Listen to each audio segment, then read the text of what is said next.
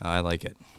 Man, your voice is unbelievable. Oh man, you're too kind. No, it's really great. So here with Les Lederman. So here's the question: you got young kids. I do. How old are your kids? 8? 7, 5, actually 8, 5. Oh, so I was right when I said 8. You were. I don't even know anymore. Your children. Well, you have Pierce is 1. Yeah, 8, 5, and 1. So when you have a 1-year-old, things get a little zooey. It's just a little crazy. Here's the question: Have you ever given them a stern warning about something dangerous? Oh, sure. Give me an example. Well, Danielle's, my wife's parents have a swimming pool in the backyard, and so the kids love running around with their cousins and playing around near it, and so we've had to, on several occasions, give them stern warnings of get away from the pool. Stop running stop running towards the pool, near the pool. Don't look at the pool. Any of those. Don't even look at the pool. Don't even make eye contact with the water. You hear me? That pools exist. We don't even believe in them. So, yeah. And did it work? It did. It did. Was that because something happened? Were you afraid of them falling in, or? I think there's just this in general underlying fear. Yeah, sure. I did have one of a nephew years ago was just kind of wandering by a pool at the other aunt and uncle's house, and he accidentally fell in, and luckily I was right next to the edge of the pool as soon as he did, because no one else really realized, and he was too young to really be able to swim, so I just reached in and grabbed him, and adrenaline's pumping. So I think that also kind of added. Did you have to dive in? I did jump in, yes. So you Baywatched it. That's right. Oh, yeah. Yeah. That's exciting. But I had all my clothes on, had my phone in my pocket. But because you got to. Yeah, exactly. Yeah. Has anyone ever yelled or said a stern warning to you? Oh, sure. I remember this moment. I was on a youth trip building houses in Navajo Nation. I had like 110 kids. So what we're doing is we're roofing, right? Mm-hmm. And so my job, because it's a bunch of high school kids, my job was to take the 80-pound bags of shingles, and put hoof them up the ladder onto it was they're so heavy, and I did that all day. Mm-hmm. So I'm moving the ladder, a big 12-foot ladder, right? And somebody's like, Dave, stop. And I'm like, stop, right? And I look up, and there's a power line about 4 feet away from where I'm heading. No. And I don't even pay attention. Jeez. I think about that about once every month. Oh, man. And that could have been the end. Could have been. Yep, could have been. I mean, I don't know. I'm not an electrician. I don't know about insulation. It seems like an aluminum wire. I don't know. Yeah. Aluminum ladder and a wire. Anyway, has anyone ever yelled a warning to you? Like a stern warning? Sure. I don't know if in a life-saving way. I distinctly remember when I was a kid, I was coming home from a camping trip with this other family. They brought me along, and and they decided, hey, let's stop by the beach on the way home. We're coming back from Big Sur, I believe, and they were just, wanted us to stop by. How old are you here? Like 8, 10? I'm probably about 6 or 7. Oh, so I was young. I was young. Les. Yeah. All right. But I remember the dad distinctly telling me and his son, who were about the same age, don't go near the water. The waves are getting big, and so don't go near the water. I don't want you guys getting wet. And so we're having fun, playing around the beach, of course, and then, we're just throwing rocks into the water, and all of a sudden, this giant wave just comes and just knocks me and my friend both down, and we are completely drenched in water. And I remember immediately looking back at my friend's dad, and he was turning it was this moment of either, probably this mixture of, I hope you're okay, but if you're okay, I might strangle you because I distinctly told you not to get near the water. That's great. Well, we're here talking about kind of near the end of the Sermon on the Mount where Jesus enters into warning zone. Mm-hmm. And I just want to remind everyone, warnings are different than threats. Mm-hmm. Threats are for power. Warning are done for love. So anyway, so let's dive right in. And I'm glad you're not. I'm glad you didn't drown. I'm glad you didn't drown. Me too. It feels like there might be a common theme in the phobia of water. Right. So, yeah. I think I need to go to therapy for that. That's something. Hydrophobia. Yeah. All right. Well, we're here with Jay Kim. We're going to talk about the warnings in Matthew 7 and why Jesus gives them. And with that, let's just dive right in.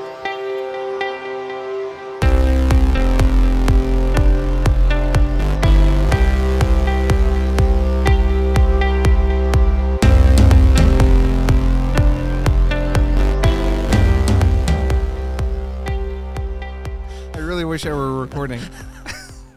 Hey, if we had a corporate sponsor, who would you wish that our corporate sponsor were on the afterward? Nike. Why? Just because we get free swag? Yeah, man. Like sponsored, LeBron, MJ. Sure. Jordan brand. You're wearing a Nike sweatshirt right now. Yeah, it'd be awesome. Nike shoes do not fit my wide feet. Oh, they don't? I can't wear them. Oh, bummer. Well, that's How did Shaq wear Nikes? His feet are giant. No, he wore Reebok. He was Reebok. Shaq was Reebok. Oh, you're right. Yeah. Okay, how does LeBron? I'm sure his feet are giant. You got to customize. Yeah. Can I get some of those? Yeah, if they were our sponsors, you could. This podcast sponsored by Nike. Just do it. Okay. Well, welcome. Yeah. Hi. Man. So here's a question. This week's message and next week's message are a little bit of downers.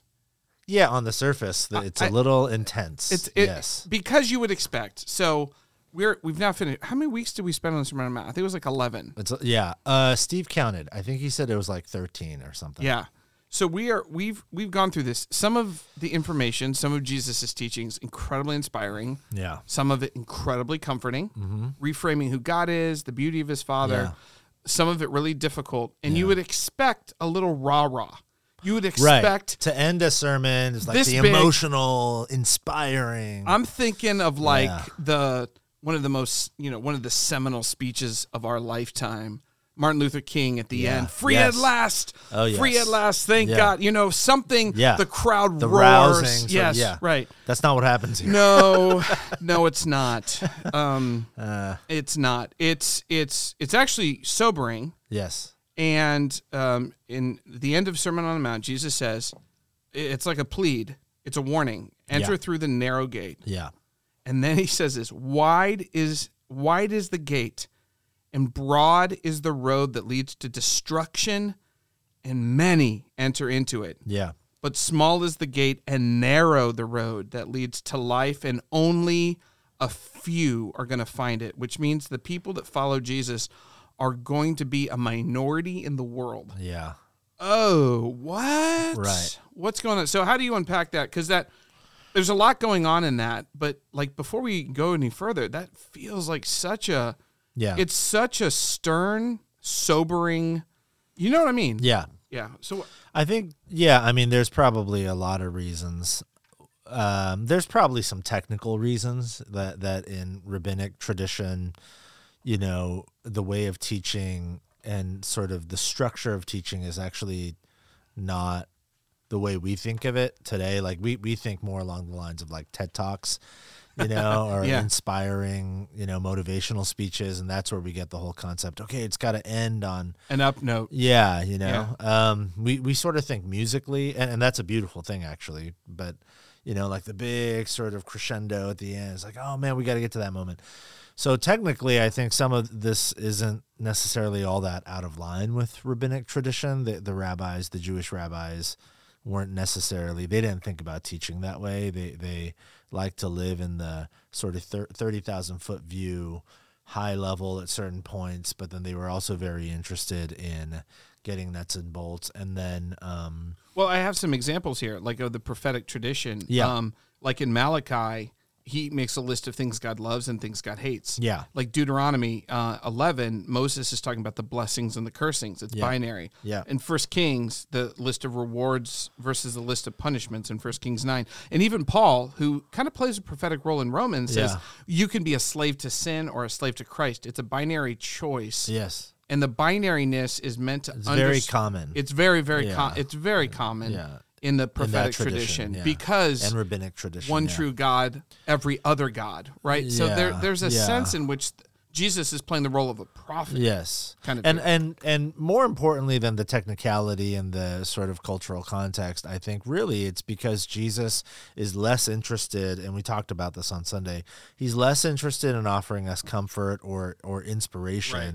He's really interested in making certain that we have a clear, sober understanding of the path that leads to life and that we walk that path, So he's trying to give us a gut punch rather than sort of like lift our spirits. Right. Because this is serious business. It's life and death. Right. John Stott, and I think you used this quote. Did you use this? I forget. John Stott, the theologian, in his he had a book called The Message on the Sermon on the Mount.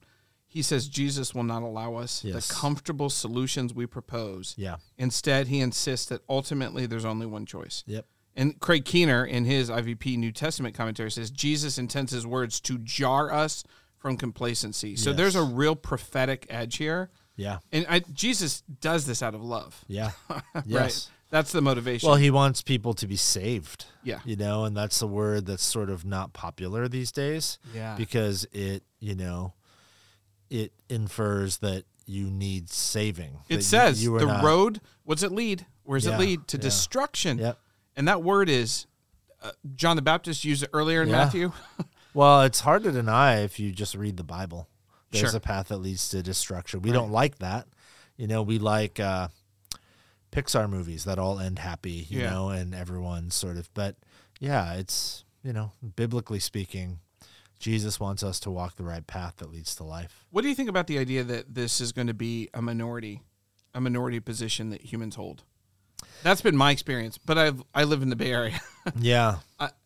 That's got to be sobering to a lot of folk. Yeah.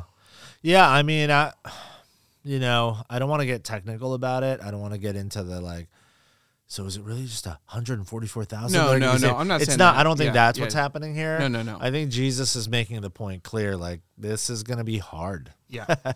It's a take up your cross and follow me sort of life. Then, so then we're going to transition to the next part. Right after Jesus talks about that narrow gate, he talks about why, at least one reason why it's going to be difficult. Of course, one of the reasons, as you just said, the things he's just asked: deny your flesh, don't lust, don't have anger, love your enemies, be a person who is kingdom focused. That's going to require wholesale transformation. It's going to require God's help. We talked about that last week with prayer. But then he says another warning. It's another warning on top of this warning. So the first warning is there's a narrow gate and there's a broad gate. Yeah. The broad gate looks good, and a lot of people are on it, but it leads to destruction. Yep. And then the second one is, I was trying to think about this. I think this might be the most arresting metaphor Jesus uses in the Sermon on the Mount. Now, we talked about the plank and the speck of sawdust. That's in popular culture. That's everywhere. Yeah. But a wolf in sheep's clothing has been used for millennia across literature, across cultures. Right. This idea, and it's such an arresting metaphor. Yeah. So there's a wolf. So he calls himself the shepherd all the time. Yeah. But the idea of a wolf pretending to be a sheep, so that the wolf, of course, is a dangerous predator. Yeah. So he infuses this with an element of real, tangible danger, death danger. Right. And he says that these false prophets, and we talked about this, that the word in the Greek is pseudo-prophetes. Yeah, pseudo-prophets. Yeah, pseudo-prophets. Fake False prophets. Fake prophets. Wannabe prophets. But the idea of pseudo is that they're not blatant, obvious caricatures. Because they're covered in sheep's clothing. Yeah, they're tricky. Tricky. They actually come across like real prophets. Pseudo anything, So, and he says, watch out, ten cuidado, be on the alert. And then so prophets, obviously in Israel's history, were super important. Yeah. And false prophets were a big problem. Yeah. And often God would send his prophets to speak against the false prophets. Yeah. And and I was trying to think, if I had to explain to somebody what was the general tone and message of Israel's false prophets, a lot of it was you kind of don't need to obey God. Yeah. It's a lot of status quo. Yep. How else would you say it? There's a little bit of destruction surely won't come. Mm-hmm. You get that with Jeremiah and Ezekiel. Mm-hmm. Mm-hmm. There's a lot of making deals with foreign allegiances, which means foreign It's gods. compromise. It's a lot of compromise. A ton of on compromise. That's good. A number of levels. Yeah. Yeah, compromise. Their message is a message of compromise. They don't say that. They don't say, hey, let's compromise. Right. But when you consider it against the backdrop of what God actually said or instructed, yeah, it's compromise. It's a call to compromise for the sake of comfort and ease or whatever else. Right. Yeah. So he says, watch out for false prophets. Now, here's what's weird about this. We're in a church, and we're telling people, watch out for false prophets. Right, right. Well, we're assuming that if you're at this church and if you're a part of our community, that we are all on the lookout for false prophets. And so it's a little weird. And we're not trying to bash, like... Yeah, other churches or churches. people, yeah. It's, yeah. And we're speaking from the assumption that here at Westgate, we're doing our best to not preach heresy, and Right. that we're sometimes we're wrong about stuff, but there's Sure. no intentional sort of misleading. We're not wolves in sheep's clothing kind of thing. But yeah, without getting like accusatory and stuff, the reality is there are false prophets in the world. Right. And in sort of Christendom. Yeah, Yeah. So and so what we did is we kind of looked at 3 ideas Yeah. that are like dangerous wolves that roam around our particular Bay Area. Yeah. And they're not the only ones. They're but not they're the only ones that ones, are very yeah. prominent, seem very prominent Yeah. in our experience. Which is, that's a good point. They're not the only ones. I wonder, dear listener, if you would have others that you would put out there. Yeah. But we talked about 3. I want to go through them. And we actually tried to tag them in ways that were sticky. Yeah. Yep. Chipotle faith, Tinder faith, Netflix faith. Yeah. And the idea is that these are ideas that we're all kind of susceptible to. And I think that most people, when they hear these 3, there's probably going to be one they're a little bit more susceptible to. Right. There was one definitely for sure that I was like, oh, I got to be careful of that. So the first one was what we call Chipotle faith. This idea, and the Chipotle faith, the mantra of Chipotle faith is kind of, I can mix and match my faith. Yeah. It's like Chipotle. I want extra. What kind of meat do you want? Yeah. Well, I want Little- double meat. Yeah. A little chicken, little Yeah. guacamole. But the next guy is going to get a little. I'm gonna go. barbacoa I'm gonna go and- with the queso. Have you tried Chipotle's queso? No, is it awesome? It's unbelievable. Oh, really? It's so good. I can't eat it now. It's unbelievable. It's so good. Okay. Anyway, if you're out there and you love the white cheddar queso, and you just like dipping your chips in This it, episode brought to you by Chipotle. Seriously, Chipotle, if you're listening, will you please sponsor us? Because that would be amazing. Okay, so Chipotle faith is, and this is, many people say this is actually kind of the dominant religious idea in the Yeah. Bay Area because it has to do with pluralism. Yes. Pluralism is when there's a lot of different people who believe a lot of different stuff. The temptation is to just make everyone get along Yeah. and just mix everything together, and it will Don't all- want to offend anybody. yeah, we'll all get together and it would be great. So it's syncretism or Yeah. synchronistic, which Yeah. means barring a little bit here, a little bit here. Yeah. You used the word, I thought it was interesting. Actually, we got to talk about where these ideas come from. Glenn Packham's book, Yes. The Resilient Pastor, Yeah. which you read. You said you got to read this. I read it. It hit. There's some ideas in here that we're borrowing from him. He says that it's imperialistic, Yeah. which means it just. And I hear this all the time. People will say, I think I'm a little bit Hindu. Have you ever read anything about Right. the sacred teachings of Hinduism? Right. No, but I think it's like, well, come on. Religions deserve to be understood, and their sacred texts deserve to be taken seriously enough to Yeah. at least read them. Yeah. Like, what are you doing? Like, you just can't say you're Hindu and borrow that. That's Yeah. super weird. Yeah. But it's also only interior, so there's no public square because it can't be. Yeah. I make it up. It's my Chipotle bowl. It's my whatever I and want. I don't in share there. it. Yeah, I don't share it. Yeah. How does this? How do you think this works in practice? Have you seen this work in practice? Oh my gosh, I talk to people all the time. What's really insidious about it is it's not just kind of the caricature of the Silicon Valley secular person who's just like going to yoga 12 times a week and into super new agey stuff. It's certainly that person is this Chipotle faith, but it's a lot of Christians, I think, in some really dangerous and insidiously subtle ways. This happens a lot, and I think a big part of it is we don't want to offend. Yeah. We certainly don't want to offend one another, but we also don't want to be offended. And not only do we not want to be offended by people, we kind of we don't have margin to be offended by ideas. So if there is something in Christianity that feels on the outset offensive, it's like, well, I believe this part of it, but this not so much. That can't be right. I really love what New Age spirituality has to say about that, like, or when it comes to, for example, it's like, maybe it's something along the lines of, Jesus' teachings about loving my enemies. Yeah, I'm all for it, and I think a part of what that means is, my sexual ethic, it doesn't really line up with some of the stuff that the Bible says or whatever. So, I think loving my enemies means I'm going to hold this other sort of sexual ethic of human sexuality.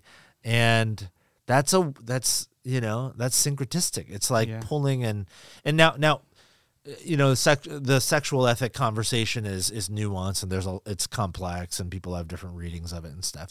But, I see that kind of stuff a lot where the reasoning behind it is, this just doesn't work for me. This part of it doesn't work for me. Yeah. So I'm going to.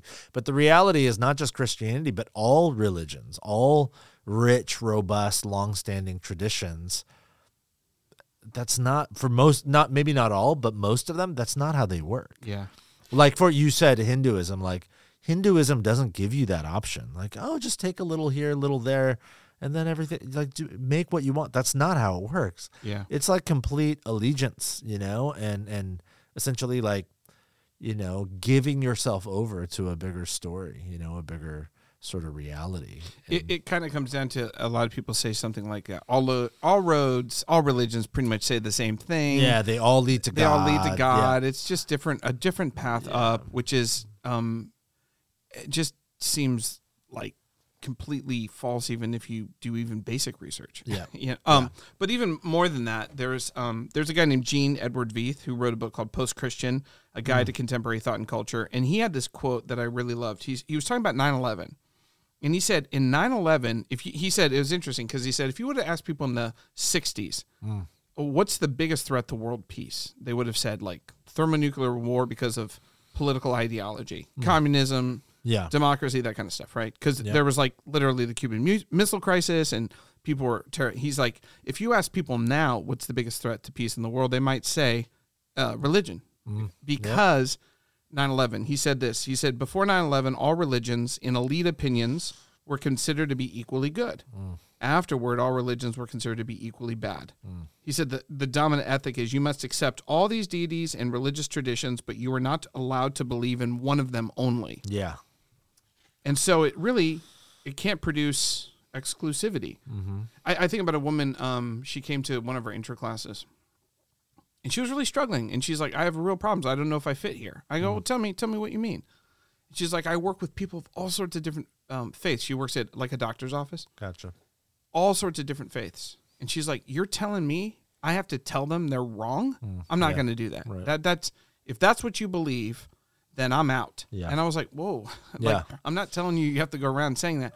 But what she was, I think, bucking against was the idea of exclusivity. That there's one, like, Jesus is like, I'm God. Yeah. I'm the way to life. Right. And that's such a violation of some pluralistic values in the Bay Area that can be hard. Yeah. This doesn't mean you go around being a jerk. No one's saying that. But. Right. Any final words on Chipotle faith? How do you get out of it? Oh gosh. Well, I'm not prone to giving a lot of how-tos necessarily, but well, one of the things you said, humility, it's community. It's not historic orthodoxy. So clinging to historic orthodoxy. Yeah, right? for sure. Yeah. So there's something about Yep. making a decision for yourself. Yeah, I think humility is a big key. Yep. Because I think in general you have to make a decision for yourself, right? Okay, next one was Tinder faith. I live in the real world. I do what benefits me most right now. I do what feels good right now. Transactional, therapeutic. Yeah. Wow. Yeah. We see this all the time. Yeah. Yeah. I mean, it's pretty self-explanatory. Yeah. People want to feel good. Christian Smith has written about a lot of people are familiar a lot about Christianity as, moralistic therapeutic deism. We just want a God who makes us feel good, makes our life work, makes us more comfortable. Yeah. But again, it's like I feel like I'm a broken record or something. The invitation is take up your cross and follow me. Bonhoeffer says when Christ bids a man, he bids him come and die. Right. And that's not really fun to hear because it doesn't necessarily feel good on the near side of the journey. But what it does is it leads to life on the far side. You can't have resurrection without death. So if you don't die to yourself, you'll never experience real we see this. I hear this a lot in like podcasts. People say, like, it's kind of the God within heresy. Yep. It's this idea: if I want it, God must want me to have it. Yeah. I mean, come on, right? Yeah. You have to listen to the God within. Yeah, well, it's been taken to its extreme now. I was watching like a YouTube video about some cult, some like modern contemporary cult. They had some video clips, and you see this in sort of modern context all the time. And this cult actually originated here in Silicon Valley, so it's not like in back roads, whatever. And there's a video clip of the founder saying, so you go on this journey and you discover X, Y, and Z, and then what you discover on the far side of it is like you are God. Sure. Like that's the line. And maybe those of us who've been going to church for a long time would never dare say those words, but if you look at your life functionally and the way you think about what this great deity, this great big guy in the sky, is supposed to do for you, it almost, if you really think about it, it's like, I am God sort of mentality. Like I am the God of my own little world, and I think that's what Tinder faith is like. It's just like swiping right on the things you like and swiping left on the things you don't. Is that the direction? I don't know, dude. Right, I'm going to be honest. I'm not on Tinder. Yeah. Those of you listening who are on this episode sponsored by Tinder. That's right. Amazon for sex. It's Oh man, that's dark. It's pretty dark. Yeah. But I think the idea here is that the voice of God in all through the counsel of Scripture is that the voice of God is not you. It's other. Yeah. It's outside humans. Yeah. There is a God. There is a God. And it's not you. It's not you. That's the concept. And his voice is other. Yeah. His voice is out. And it has, so this can't produce self-control and it can't produce obedience. Yeah. Because you're just going to do whatever you want. So there's no submission of your desires, your submission of your life to anybody, especially. It also can't produce faith. It can't produce faith in the sense that. Or you're saying transcendent. There's nothing transcendent about transcendent. it. Yeah. Sort of faith. There's nothing above you. Yeah. No givens, no rules. Yeah. It's just you. You're the final authority. Yep. There's nothing above the self in the entire universe. Yeah. Except what I want. Right. And it breaks down so quick. Yep. It's awful. Okay, lastly, Netflix faith. It's my life. Nobody tells me what to do. Yeah. Sit on my couch, have my cue, watch what I want when I want. Okay, so we're going to get into this because this episode brought to you by Netflix. Watch the new show Stranger Things 4. Where teenagers get snapped in half. It's really gross, but it's unbelievable. Is that really what happens well, in the show now? It's pretty scary. Jeez, man. So I only watch episode. Here's the thing. 1. I loved season 4, but there was a couple moments when Justice and I were watching it, and we're like, this is like rated R Freddy Krueger scary. Oh my gosh. We're gonna because it started off like Goonies, and then it kind of got more intense. Well, season 1 was great, and then I just stopped watching. Well, it's pretty reason. intense though. I mean, it's pretty scary. Yeah, but it was good. Yes, it but felt very Spielberg 80s yes, kind of. But it's a little more. In fact, the guy who played Freddy Krueger plays the villain in. Oh my gosh, it's like really? literally the same. Holy smokes! Yeah. So anyway, it's intense. But the point is, let's get back to this. Okay. Netflix faith. I'm gonna be all my cards on the table. This is the one I'm most prone to. Yeah. Just me, and this has to do with the exaltation of. So this is about. I'd like my own things. Thank you very much. Yeah. I'm gonna craft my own life. What feels good to me. Nobody should tell me what to do. I don't want to be controlled by anything or anyone. So this is the exaltation of self. Yep. The elimination of threats, especially people who believe a lot differently than you. And so let's go to those two first, because the exaltation of self. One of the ways I see the exaltation of self is, interestingly enough, increasingly through political identification. Yeah. I have a certain view of the way the world should work, and it's the only way that's right, and I want everyone to endorse that or know that that's the way. Mm-hmm. And so the exaltation of self has become that politics has become a new religion. Mm-hmm. Yes. And that's why we just had midterms this past week, and a lot of people lost their minds And a lot of people, how would you talk about politics as the exaltation of self in the modern? Well, I think it's the exaltation of self and the elimination of threats. Oh, so explain. Well, a particular person gets elected, a particular party takes control of the House or the Senate or whatever, or a particular policy passes or doesn't pass and gets enacted into law or doesn't, whatever. And I'm not saying we shouldn't have a reaction. I mean, it's a good, as followers of Jesus, I think cultural engagement in a responsible and kind and loving and very Christ-centered, gospel-centered way is a big part of that, of following Jesus and taking our sort of civic responsibility seriously and all those things. So that's good. But when you see what I would consider the overreaction of many, or maybe a better way to put it would be like, misreaction or even like deformed reaction. Yeah, that's good. And I mean that intentionally. Like, you've been formed into something God never intended, and it shows in the way you react to politics. Like almost as if, oh, that's it, it's over. Or, oh, like, now that's it. Utopia. Yeah, everything's exactly. good. Yeah, you know. I think you see that because it's a means of, like you said, we have these ideas that work for us.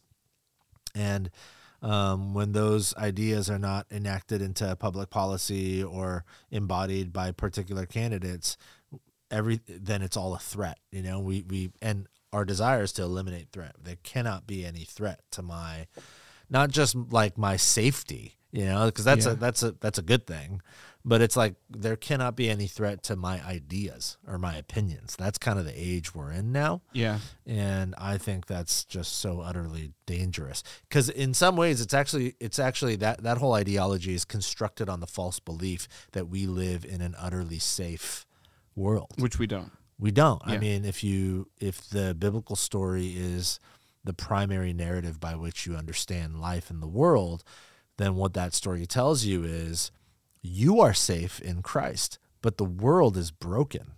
And thank God it will not stay that way. Yeah. But we live in such a way where it's like, if the world, policies and politics and whatever isn't constructed in a way where I feel good and it works for me, then I'm in danger. And it betrays the reality for followers of Jesus. Like, no, you live in a dangerous reality because it's fallen and broken and sinful, but you are safe in Christ. Your security is in Him. Yeah. But so what are we depending on to save us? Is it the political system or is it God Himself? Yeah, and it goes way beyond politics. Sure. Too. It's like all sorts of things. Well, here's the thing. Here's how I feel about it. Even us talking about it at length like this. Is it weird? No, it's not weird. It's driven by this whole concept. Yes. Like that. You know what I mean? I do. For me, and we're spending so much time on this because because way outside the boundaries of. I don't think it's just politics. I think it's I think Netflix faith works itself out in ways that are so small sometimes, like how we spend our time, our energy, our money, our thought life. Yeah. It's like we are constructing worlds that we think will keep us insulated and safe. Yeah. And it betrays the biblical narrative. No, your suffering security is in Christ. Yeah. And Him alone. And that makes it okay that the world is not the way it should be, because someday it will be, when Christ returns. The final thing that Jesus says is, He uses the word fruit like 6 times in this passage. You'll know them by their fruit. Look for good fruit. And then He says at the end, not everyone who says to me, Lord, Lord, will enter the kingdom of heaven, but only the one who does the will of my Father. He talks about the will of my Father.